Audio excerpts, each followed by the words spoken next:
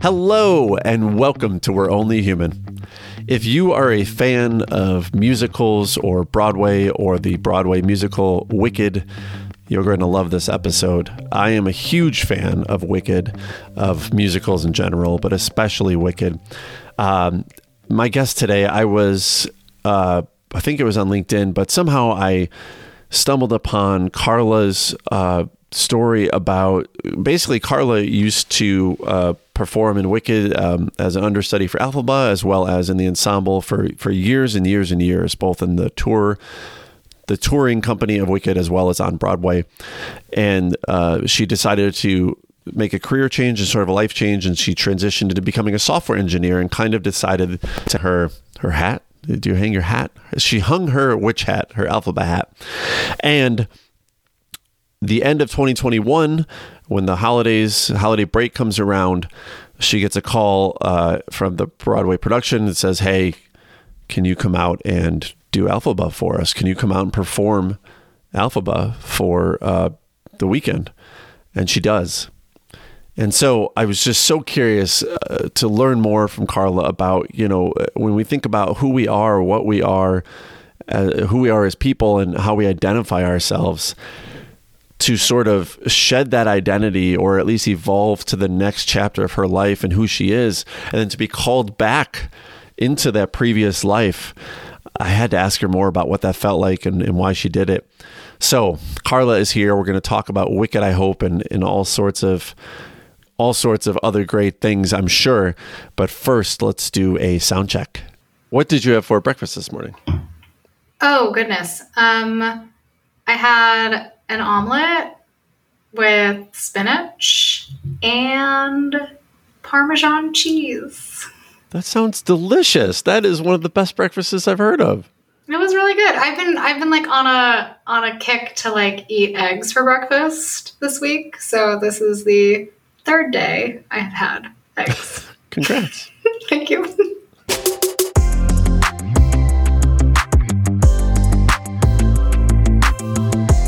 Today, I'm joined by Carla Stickler. I should have asked you if that's how you pronounce your last name, is it? That's 100% correct. Sweet. It's like the word stickler. I am a stickler for the pronunciation of my name. Excellent. Carla Stickler. She's a wife, a daughter, software engineer at G2, and a musical performer who spent a decade performing in Broadway musicals, which we have to talk about Wicked, which is like my favorite ever. But when I was thinking about, Carla Stickler and kind of reading up on you and learning more about you, I thought you seem to be someone who's very like self-aware. I mean, I in some of your life transitions, I feel like the people who can understand what they want next are people who are very self-aware. You also seem like someone who's able to adapt and roll with it, which is something I kind of share. I love being able to be flexible and go with it. You seem like someone who's loyal and reliable and also just determined to lead the kind of life that you want to lead, which I admire so much. So that's like who I would say Carla Stickler is. But if someone asked you the question, who are you? What would you say? Oh my goodness. I am blushing over here because that was so sweet and I am just overwhelmed. I don't know. What would I say? Who am I? I love that the things that I am come across that way because sometimes I feel the opposite of all of those things. Sure. I have made a lot of mistakes in my life and I've had to pivot very quickly and I've had to learn a lot of lessons the hard way. And so I think that's why I've become resilient. And I've kind of had to figure out what I want to do in the face of not getting the thing that I originally wanted. So maybe I have grit because of that. I really like the word grit because I think it's kind of like this strong, powerful word that you get grit by like going through really hard stuff. And I think that, everyone's hard stuff is unique, but my hard stuff for me, in my opinion, was pretty tough. And I think it made me who I am. And I'm, even on days when I kind of doubt it, like if I can get through something, I have a plethora of things that I've gotten through in the past that I can look back at and say, oh, well, I did that. So I should be able to do this. I agree with you about grit. I feel like grit just feels tough. Like if you've earned grit, like you said, it doesn't just come to you. Yeah. What was the hard stuff for you? Yeah, I think, so I guess it depends on how far back we want to go, Tim. I always wanted to be a performer. I grew up in a really a musical family. I was always kind of pushed in that direction because I had a lot of, I'm giving you finger quotes here, talent, in that I showed a lot of talent in music at a young age. So I was kind of pushed in that direction. And so with being pushed in that direction, there was a lot of pressure to be very good at that. And so, when things wouldn't go the way I want, I was not great at it. And then I went to a very fancy, prestigious music school my freshman year of college.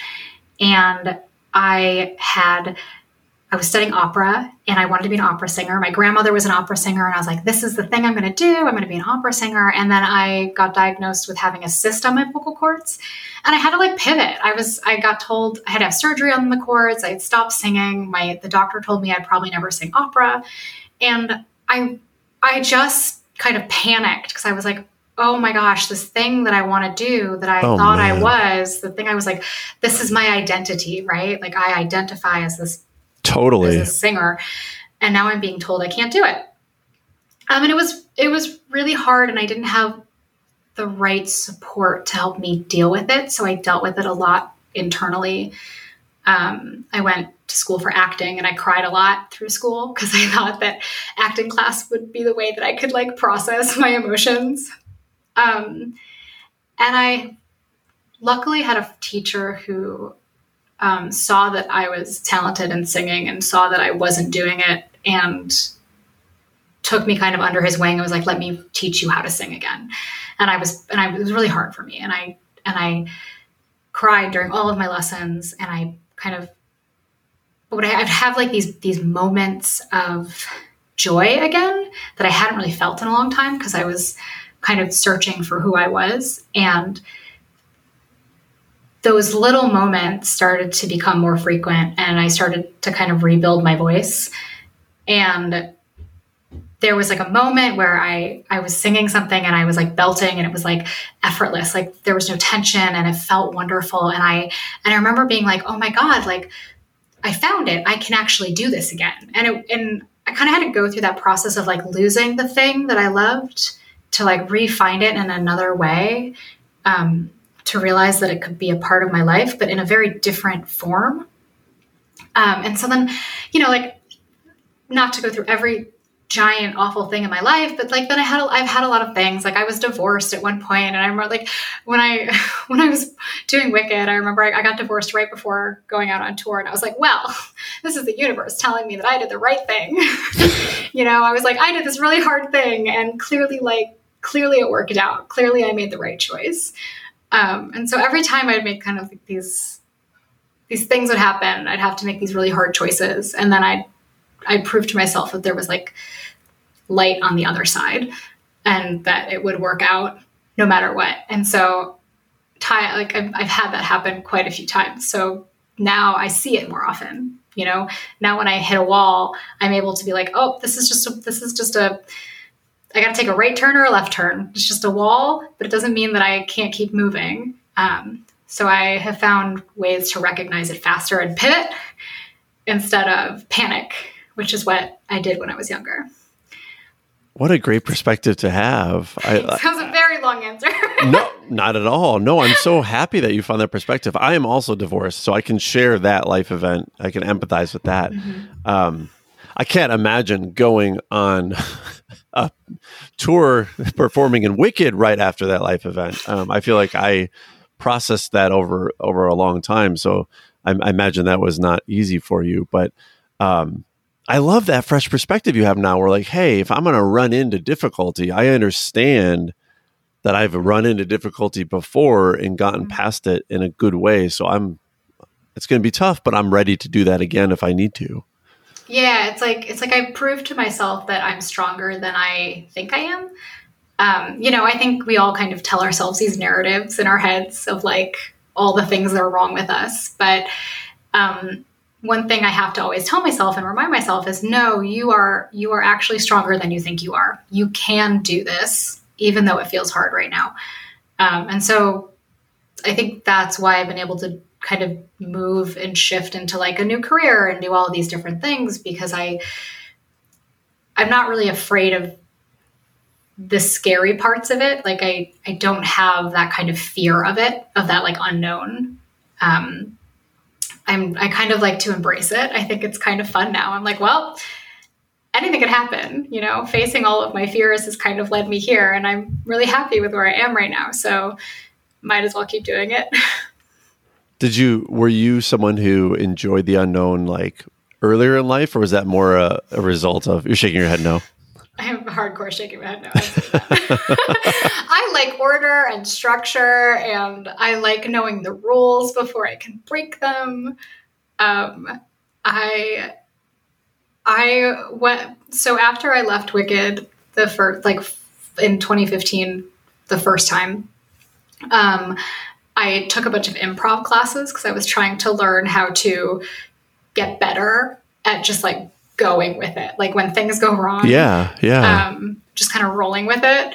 And so I took a ton of improv classes. My husband used to work for Second City and is a very good improviser. And so he kind of encouraged me to step into that world. So it was good. I was always very scared of it. Even as I was like kind of overcoming a lot of things, I was still terrified of like the moment of unknown, right? When it happens immediately and you're not prepared for it. I like to be prepared for things. Sure. I think so many of us do. It's funny you mentioned the improv class. I just took my first improv class earlier this year. Congratulations. Thank you. It was a pact I made with myself during COVID where I was like, this is something you've always wanted to do. You need to do it once this, it's safe to go out there and do things again. It was. Did you like it?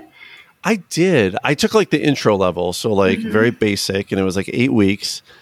I'll be so honest. I was very surprised. I learned a lot about myself. The first thing was that like, I think I'm a pretty, I don't mind speaking in front of crowds. I don't mind being in front of an audience. I think I'm pretty quick on my feet with words. I can be witty, like all that.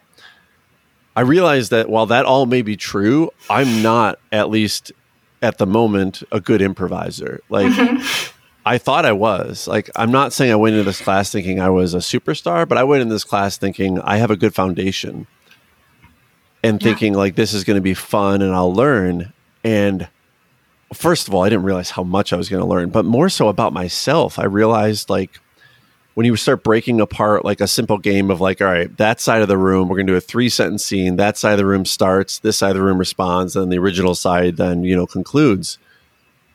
I realized that was great on the response side of the room.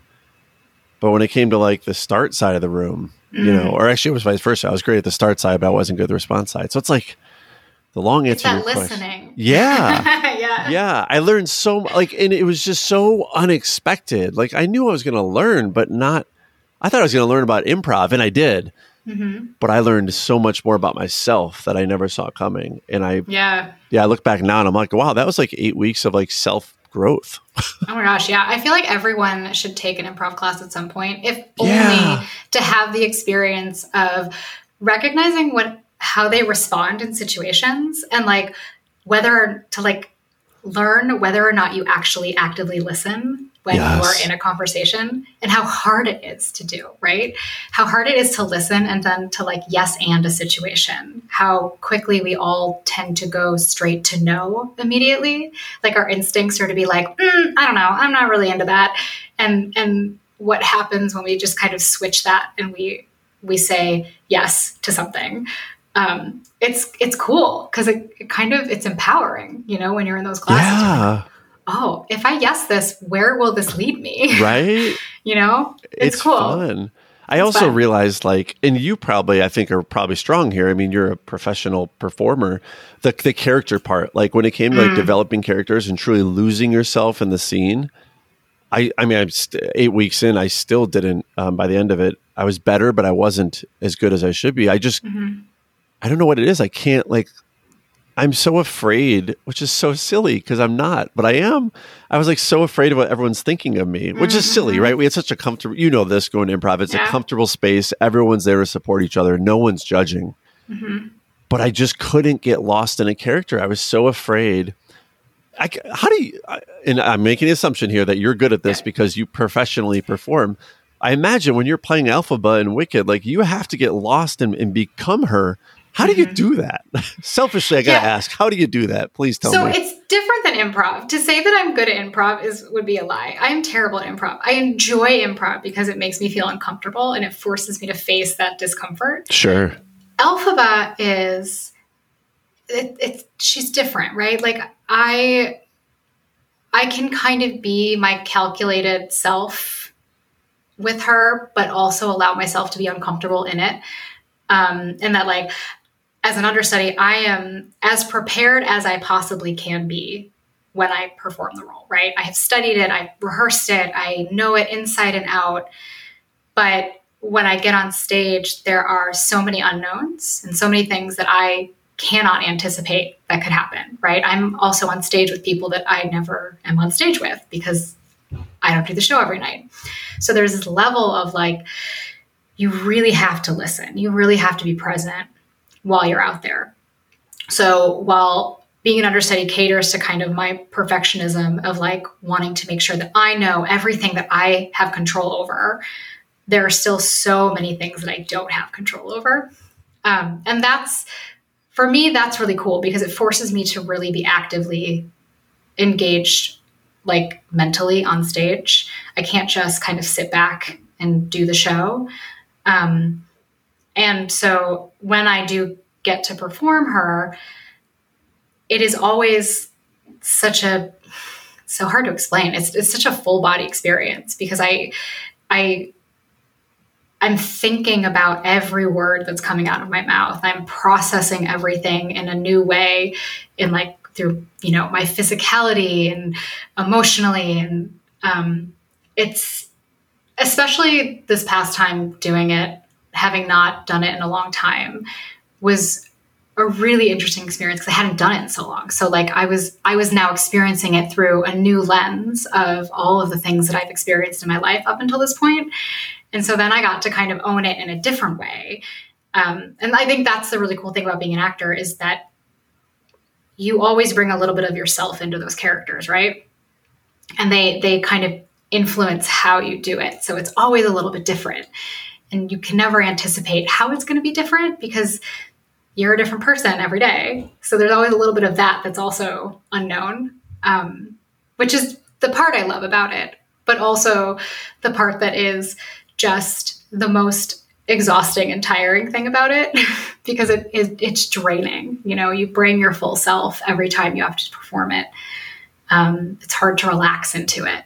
So it wears on you. Being an understudy for as long as I was is I think probably harder than doing it 8 times a week. Because at least when you are the full-time Elphaba and you do it 8 times a week, your contract is going to end at a point. You know that it's going to be over. So you can kind of say, for these 9 months, my life is going to be living like a nun, having no social life.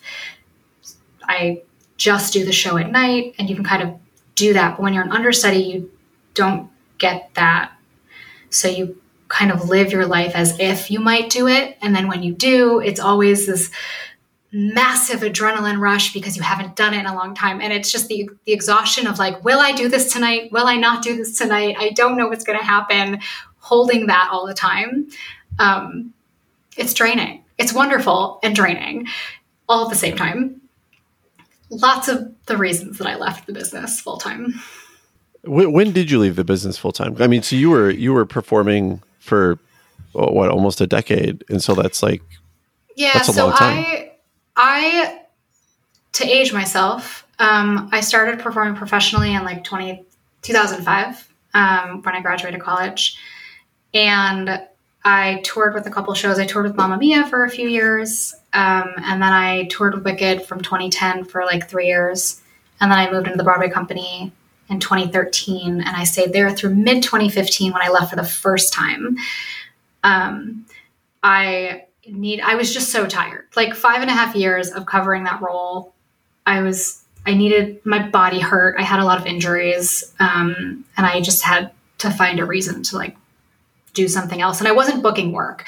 Like I was auditioning, but I was so drained from doing 8 shows a week in the ensemble of that show that I wasn't doing well at auditions. I was just kind of like, I was like kind of an all around unhappy person. Sure. And living my dream. And so trying to understand why I'm unhappy living my dream is like an identity crisis, right? Because you're like, I wanted to do this my whole life. That would be hard to wrestle with. You're like, is something wrong with me? Oh my God. Yeah. And I knew I needed to leave the show, but there was nothing that was giving me the reason to leave. So I left to go to grad school to study theater education at NYU. So I could have a reason to leave, right? Just like something that I felt would be, that my parents would understand, that I could convince myself was a good reason to leave a Broadway show.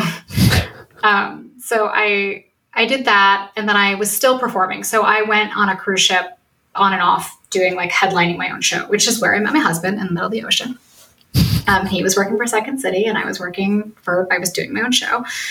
And I still was like going back into Wicked as like a vacation cover every so often. And I was still auditioning, but then I was also teaching. And I wanted to be done with performing, but it was really hard because I kind of kept going back. Like things would happen that would call me back in. And so I'd be like, oh, I'll go back. And then I'd be like, oh, this is my last time. And then I'd be like, oh, I'd get bit by the bug. And I'm like, oh, that was great. Maybe I'll start auditioning again more. And then the more I would kind of do all those things, the more drained I would get. Because I was like, I really don't like auditioning. I don't like the way it makes me feel. And I was having like a heavy dose of like real life that I was really enjoying also simultaneously. I was like enjoying my husband, who was not my husband at the time, but I was like living in Brooklyn and I had a lot of friends who were not performers and I had like a life on the weekends and just like living my life. And I was really enjoying that. And then I would go to auditions and I would feel awful about myself. And I was like, what am I doing? Why am I doing this? So yeah, I like about 5 years of that. And like around summer of 2018, my friend introduced me to software engineering, super randomly. And I was like, that sounds fascinating. And also so different than what I've been doing and like a relief. So I just started teaching myself. And I didn't really officially leave. That's a long answer to your question. When did I officially leave? I did my boot camp in the summer of 2019. I fired my agents right before, so like in May. And then I went back to Wicked in the middle of my boot camp. And then I thought I was going to be done. I was at the boot camp. I was like, I am going to start my job search when this is over. And during the boot camp, the show that I had been working on for like 5 years, it was like this beautiful show I've been doing like the readings and workshops from like the beginning of the show. And we finally they called me and they were like, we finally got a production. We're going to do it in Pennsylvania in March of 2020. And I was like, cool. So I put my job search on hold. I like worked for the boot camp as like a coach part-time. And I wanted to do this last show. And then we all went to rehearse. We did all of our tech rehearsals. And then March 13th. So Friday, March 13th, 2020, that morning, they told us that we couldn't do the show or we were going to do the show. We couldn't have an audience. And then we all had to go home the next day. So like, we didn't even get to do the show. Oh, wow. So it was like the saddest day ever. And I was like, all right, well, that's it. I'm done. That's how my performing career ends, because now I'm going to start my new job, or I'm going to start looking for a job, because what else am I going to do? It's a pandemic and I I have these skills. Let's see what I can do and see if I can find something. So that was like officially when I started my new career. Oh man, March 13th, 2020 must have been the worst day ever. I can't imagine. Yeah. You put all that work in and then boom. And of course, none of us know how long it's going to last. So there's all that hope, week after week of, oh, maybe this will be the week that we all come back. Yeah. It was terrifying. I kind of made peace with the fact that I was done with it. I got a job at a tech company, not as an engineer, because nobody would hire me. Nobody would even give me an interview at the beginning of the pandemic. There was just it was impossible to get interviews for jobs. So I took the first job I could get. But it was remote and I could work from home. And I was in tech, so I got to experience what that was like. And then it allowed my husband and I to realize that we didn't need to live in Brooklyn anymore. And we could move to Chicago and buy a house and have a yard for our dog and a garage and a car and all the things that you can't have in Brooklyn. So it was really nice. And then moving here too, there was something so freeing about that, about really leaving it all behind and being like, this is my new life. Yeah. It's really lovely. And I've really been enjoying it. I did not anticipate how much I would like being a normal person. Finger quotes, normal. I like that, a normal person. We like to call them muggles. As someone who read Harry Potter for the first time last year, finally, I get that reference now. You're like, yes, I finally get it. I'm only, 20 years too late? 30 maybe? Who knows? Okay. At least you get it. By the way, you're not old. I'm only 2 years behind you, so. All right, we're the same age. Yes. When you toured for Wicked, did you ever tour in Chicago? Because I saw Wicked 9 times here. I was here in 2010, so the winter of 2010, 2011. I don't remember if I saw it then, but it's possible.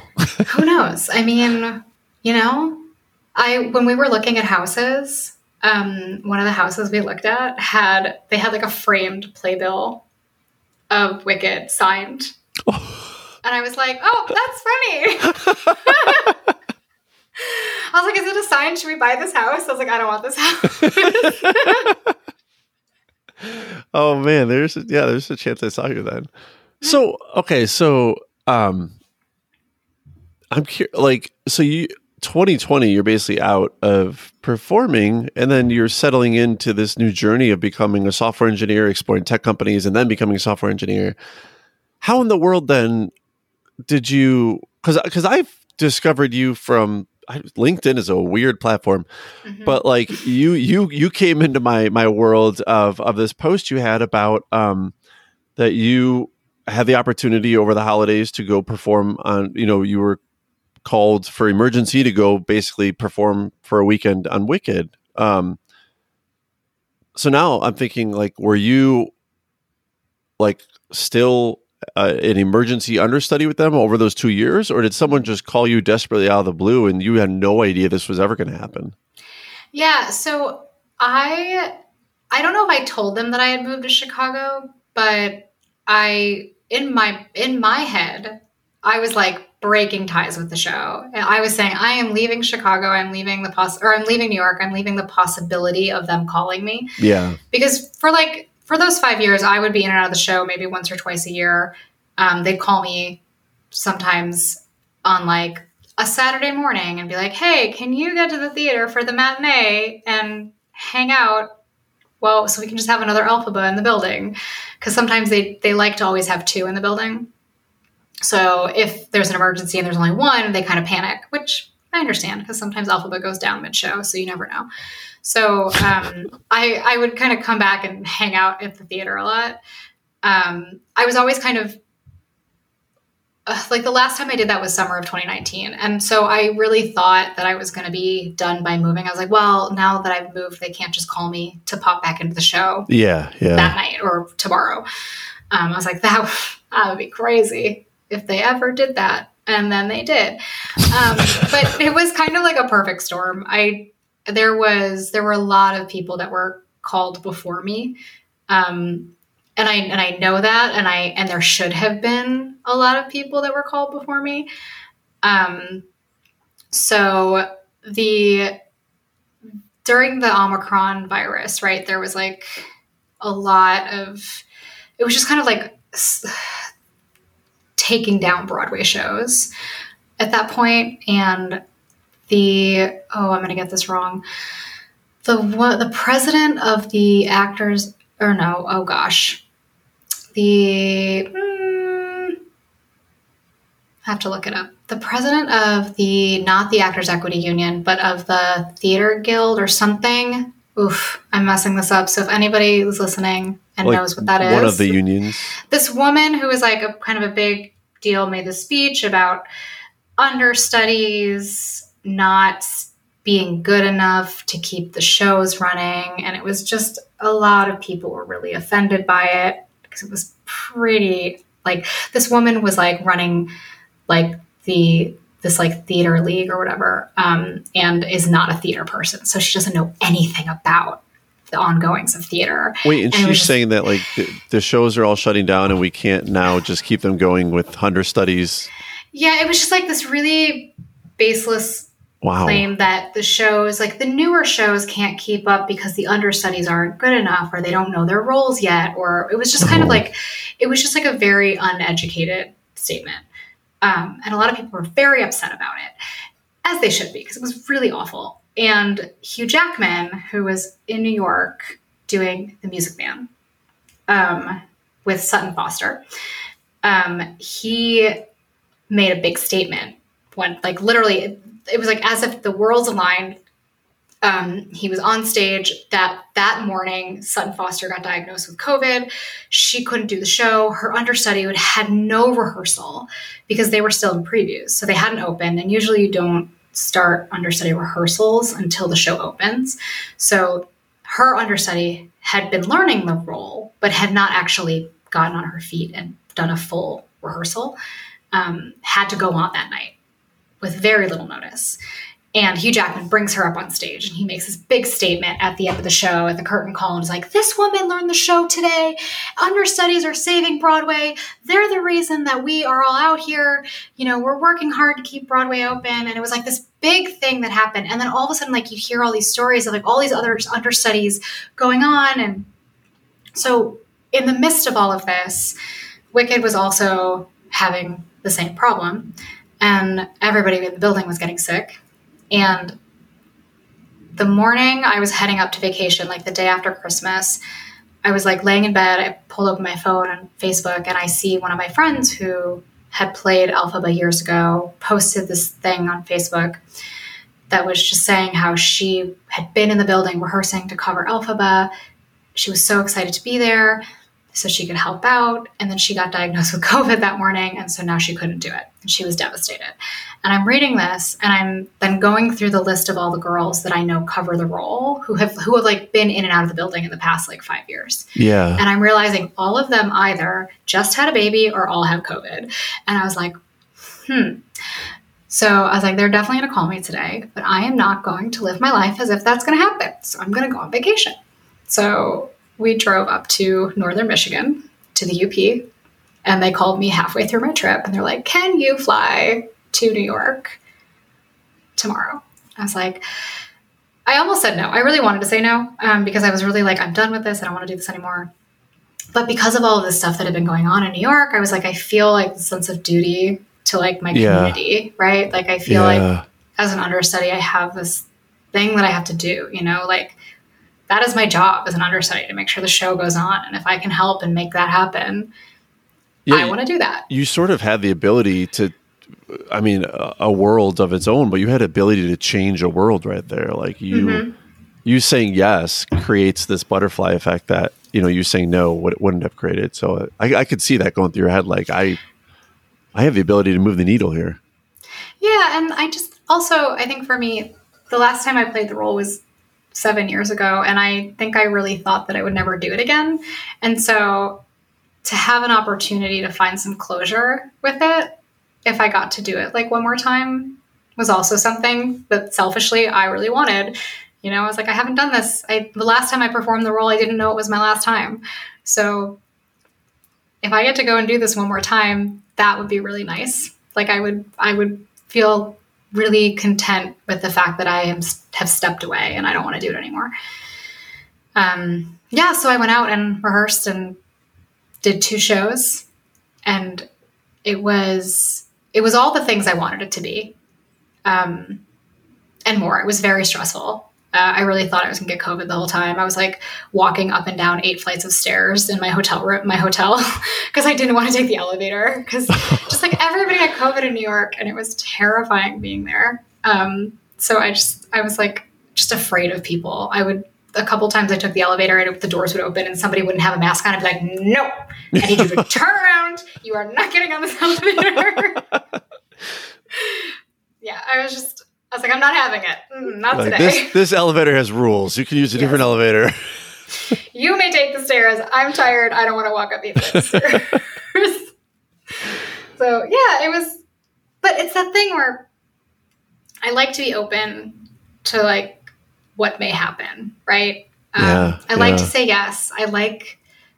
I say yes a lot to things that maybe I shouldn't say yes to, but they give me crazy stories, and I have a lot of fun. I've collected a lot of fun, crazy stories over the years because I like to say yes to things.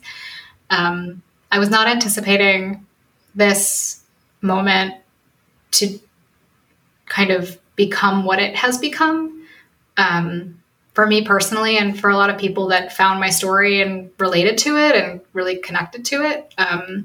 For me, that has been the most inspiring part of it. Like a lot of people have reached out to me and they then tell me their story about how they left the business, or, now they're working in tech or they're working in finance, and they always felt like, they were a failed artist because they gave up they walked away from the thing that they love to do. And seeing my story made them realize that there's always a possibility to be an artist, and you can be an artist however way you want. You can define it however you want. No one can define that for you. And just because you chose to step away doesn't mean you are any less than an artist. So it's been really kind of magical seeing like the outpouring of love that I've received from this. I've been really inspired by everybody who feels seen. I feel seen, it's really lovely. Yeah. The part that really captivated me was you're this, first, as we talked about, for such a large part of your life, being a musical performer or, a singer and an actor, and all of that combined is such a significant part of who you are. And then you intentionally leave it behind. You're like, I'm ready for this next chapter. And then, in the midst of a global pandemic, you're on vacation with your husband. I'm sure you're in like vacation mental mode. Oh, I had bought a full sweatsuit onesie and was prepared to wear it all week. I literally brought it with me to New York and I wore it in my hotel room all day, every day. So I was like, this is where we are. But that's what I mean. So like you are, like I said, all this is happening, global pandemic, you're in vacation mode. And then to get that phone call and say, hey, this is who you were. We need you to be her again. We need you to come back and bring that part of your life back in like preferably like full steam. Like we need you to really lean into it.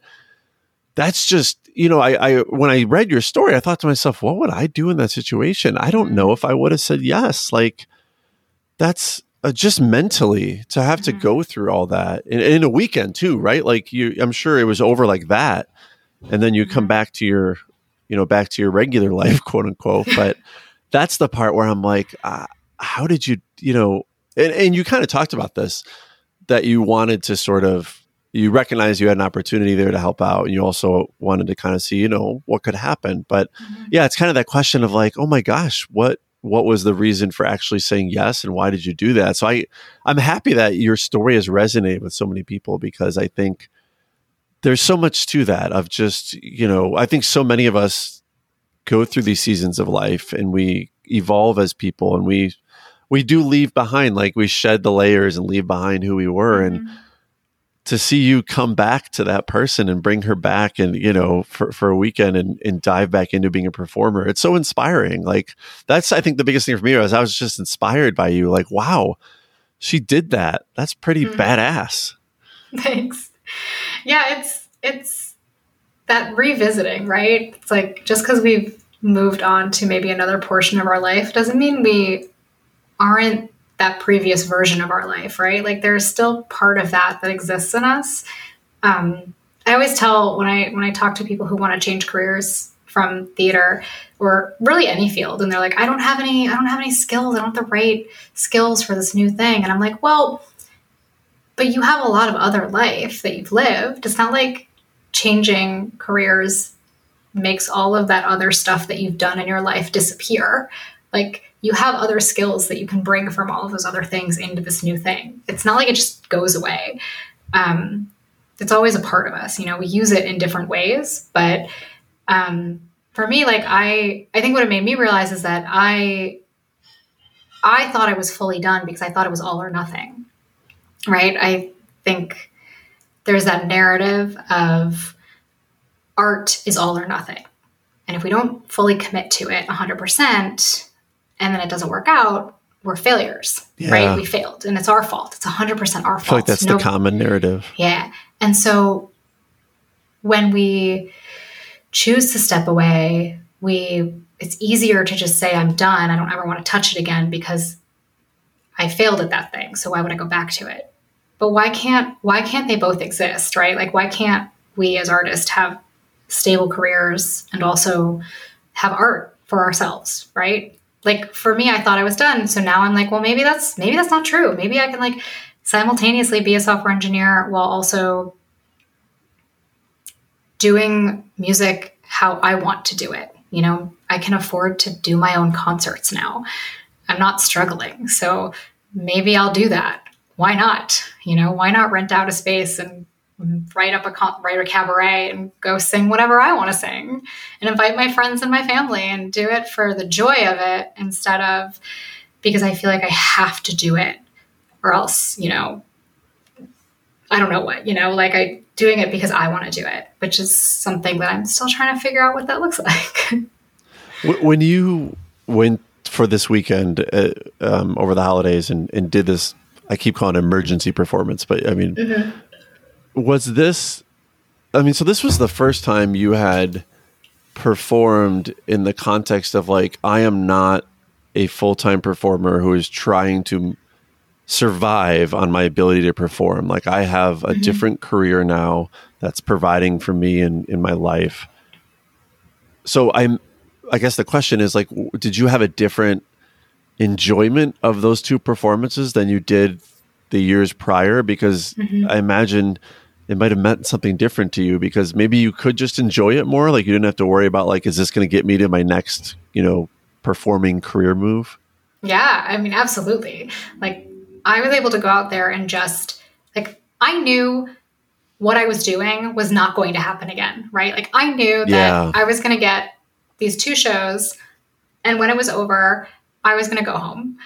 And so there wasn't as much pressure because I wasn't like hoping that the associate director would see me and then move me into the role full time. I wasn't hoping for anything. I didn't need it. Like I didn't really care. All I knew was that I got to actually go and enjoy it. And it was really, really, it was powerful to get to like stand on that stage and perform that role for myself was really, really powerful. I think Elphaba is also a really special role for those kinds of moments because of the lyrics and all the things that she says and her journey, especially, so good. Oh my God. Like just Defying Gravity took on like a whole new meaning for me. Just those, like I'm through accepting limits because someone says they're so, some things I cannot change, but still I try, whatever. Like I can't even think of the words now because that's where we're at. Wicked is out of my head. But it's just like the whole thing is all about like, nobody is going to tell me what to do. I am going to actively choose to be myself and choose myself. And that is how I'm going to choose to live my life. And it was just getting to stand there and sing those words and feel them in a very different way was really cool. Really cool is... It was really cool. Wicked is, in my opinion, for me is probably the best. Granted, I've seen primarily, I've not been to actual Broadway. I've seen all Broadway in Chicago, so I've seen touring versions. But for me, Wicked is like the best I've seen. Like, it's the best story. It's the most genius story. The music is phenomenal. But Defying Gravity, that song you just described, is my absolute favorite. And so for anyone who hasn't seen Wicked, well, I don't want to spoil everything, but at the end of the first act, Elphaba sings Defying Gravity and ends up flying in the air, which is so well done always in every production I've seen. But that to me gives me chills and tears all the time when I see that moment where she is rising up above the audience and just, belting. What's it like when you are the person going up there? Like, do you have those same feelings during that song that I do, sitting in the crowd? Yeah, it's funny. The most recent time, 100%, when you do the show a lot, when you're in the show full time, sometimes you bring in a lot of other stuff to the show. And sometimes, some days you're like, I just got to get through the show. And as hard as you try to be really present, sometimes you're just like, oh, I got to get through this song. My voice is not feeling the song today or whatever. But on days when it feels really good, it feels all those things. You're like, here we go, getting in the levitator and we're going to fly. And some days it feels hokey and some days it feels really awesome and powerful. So it just really depends on the day. And it depends on how all the mechanical stuff goes. Some days you run upstage and you try to get into the levitator and it's not working. And so then you start to fly and you're like very frustrated because you didn't have any time to breathe. It's daily is different. It is always pretty powerful and magical though to be up. Once you get up there, it's pretty awesome. It's just getting to like feel that power is like the word I keep bringing up. I wish I had more words in my word toolbox. But it feels really powerful. It's you get to be alone in this space, right? Nobody is up there with you. It's just you in this space, and you get to like kind of feel the vastness of the theater, in the dark, and you it's can beautiful. See how large the house is, and you're on the same level as like the balcony, and there's this really freeing feeling of it, right? Because you're just like kind of up there in this open space with nothing else around you. It's pretty magical. Just keep using the words magical. Magical. When you said that, I thought that's the perfect way to describe the whole musical, but also that song, Defying Gravity, and the performance is just so magical. That's my absolute favorite song, like from any musical. And I love that one. It's a good one. It is. For all the reasons you said, the lyrics by themselves are just so empowering. This is a very random question, but you have your own Wikipedia page, which I do. You do. And I did not write that. No, that's good, because I think you're not supposed to, right? Like, you have to have third parties write it for you. But my question is, I guess it's such an interesting thing to me, like the world we live in nowadays. I mean, of course, the reason I stumbled upon it is because as I'm learning more about you, like Wikipedia is a trusted source primarily. And so if it comes up, I'm going to read it. And as I'm reading, I'm just thinking to myself, like, how does that feel to you? Like, because I feel like not everyone has a Wikipedia page, right? Like there's probably a good portion of people listening to this, if not everyone, myself included, who does not have their own Wikipedia page. Tim, I'm going to make you a Wikipedia page. Can we do that? Just scheme. As soon as we get off, I'm just going to be like, Tim John is the owner of the podcast. But yeah, right. Like, because if I had a Wikipedia page, I would feel like more legit. I don't even know in what, right? But like, if I have a Wikipedia page, I'm now at some status of like, I don't know, you talked about Hugh Jackman earlier. Hugh Jackman has a Wikipedia page. I'm now at the level of Hugh Jackman in some way. So like you basically are Hugh Jackman as soon as you have a Wikipedia page. Minus the singing and dancing. But you have a Wikipedia page. So I'm like, does that, like, do you feel any different? Do you feel like legit, or you've made it? Or is it just like, someone wrote it and you don't really care? There was actually a lot of wrong information on there for a long time. And I think recently one of my friends was like, Carla, can I fix this? I was like, please fix it. I'm not touching it, but somebody fix it, because there was just wrong stuff on there. It's weird. It's this idea of like, every hill that you climb is the bottom of another hill, right? Every mountain you climb, you look up and there's another mountain. And so every achievement you get, especially as like a performer, there's always this feeling of like, oh, well, I can get higher. Like there's somebody else who's up there. I got to get to their level. And then as soon as you get there, there's somebody else up there. I got to get to their level, right? Like I was listening to this podcast the other day. If you haven't listened to it, it's called Dead Eyes. I'm not going to get into what it's about, but they talk a lot to actors and performers about the business and about like just what it's like to be an actor in the business and, you know, the disappointments. And they made this reference like, you know, Tom Cruise is looking at, oh my gosh, I can't talk anymore. You're going to have to cut all this. Hold on. What is his name? Is he an actor? The nicest Tom in the world who played Forrest Gump. Oh, Tom Hanks. Yeah, thank you. Right. America's Dad. Tom Hanks is looking at Tom Cruise, and so you can cut all of that and just start right here. So Tom Hanks is looking at Tom Cruise and saying, oh, I wish that I was doing what Tom Cruise is doing. And Tom Cruise is looking at Tom Hanks and saying, oh, I wish I had all of those awards that Tom Hanks has, right? It's the idea that no matter how high you get, there's always something else that you want that you don't have. And I look at my Wikipedia page and I see all the flaws in it. And I look at my friends who I've been performing alongside for years and I see how many followers they have on Instagram. And I look at their IMDb pages and I BDB, right? The Internet Broadway Database pages. And I compare myself to them because it's impossible not to. And it's hard to just kind of sit back and look at my own achievements and be really proud of what I've done. And I work really hard on that because I want to be proud of the things that I've done. Part of leaving was kind of owning my journey and owning what I've achieved and what I haven't achieved and being okay with that. But it's hard because there's always this little bit of you that's like, oh, if only I had this one other thing, you know, if only I had another movie. Or I don't even have a movie. I did a student film, but randomly I have an IMDb page for it. Like, you know, it's like, if only I had a commercial, if only I had a whatever. And it's really hard to kind of always feel that.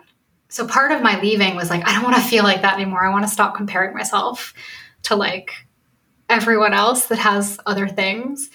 So I'm really trying to just focus on what I have and what I've achieved and how I feel about it.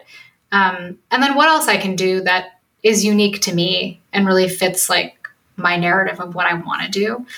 And having a Wikipedia page, it's weird. It's weird. I'm not going to lie. When my husband and I met, the first thing he said to me like the next day was like, do you know you have a Wikipedia page? He was like, I was Googling you. He's like, you have really good Google presence, but like you also have a Wikipedia page. And I was like, yeah, it's weird. For the longest time it said I grew up in California, which is not true. I grew up in Oak Park. See, even he was like, she's got a Wikipedia page. I don't know if I'm at her level. She's a big deal. I didn't realize having a Wikipedia page was a big deal, but apparently, I know it's a big deal. I am proud of my Wikipedia page. That's a very long answer to your question, but I am proud that I have a Wikipedia page. It's weird. I'm glad you're proud of it.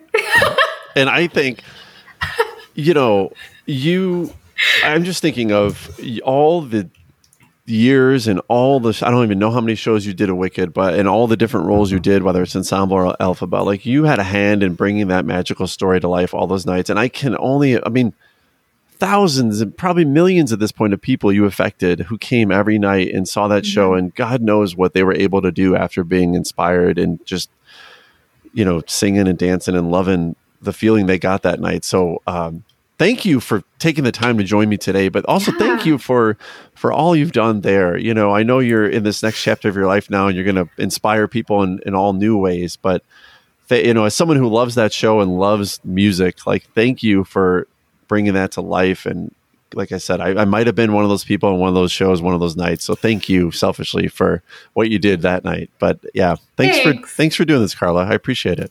Thank you for having me, Tim. This was lovely. You can find all episodes of We're Only Human at we'reonlyhumanpodcast.com, on Apple Podcasts, Spotify, or wherever you listen to your podcasts.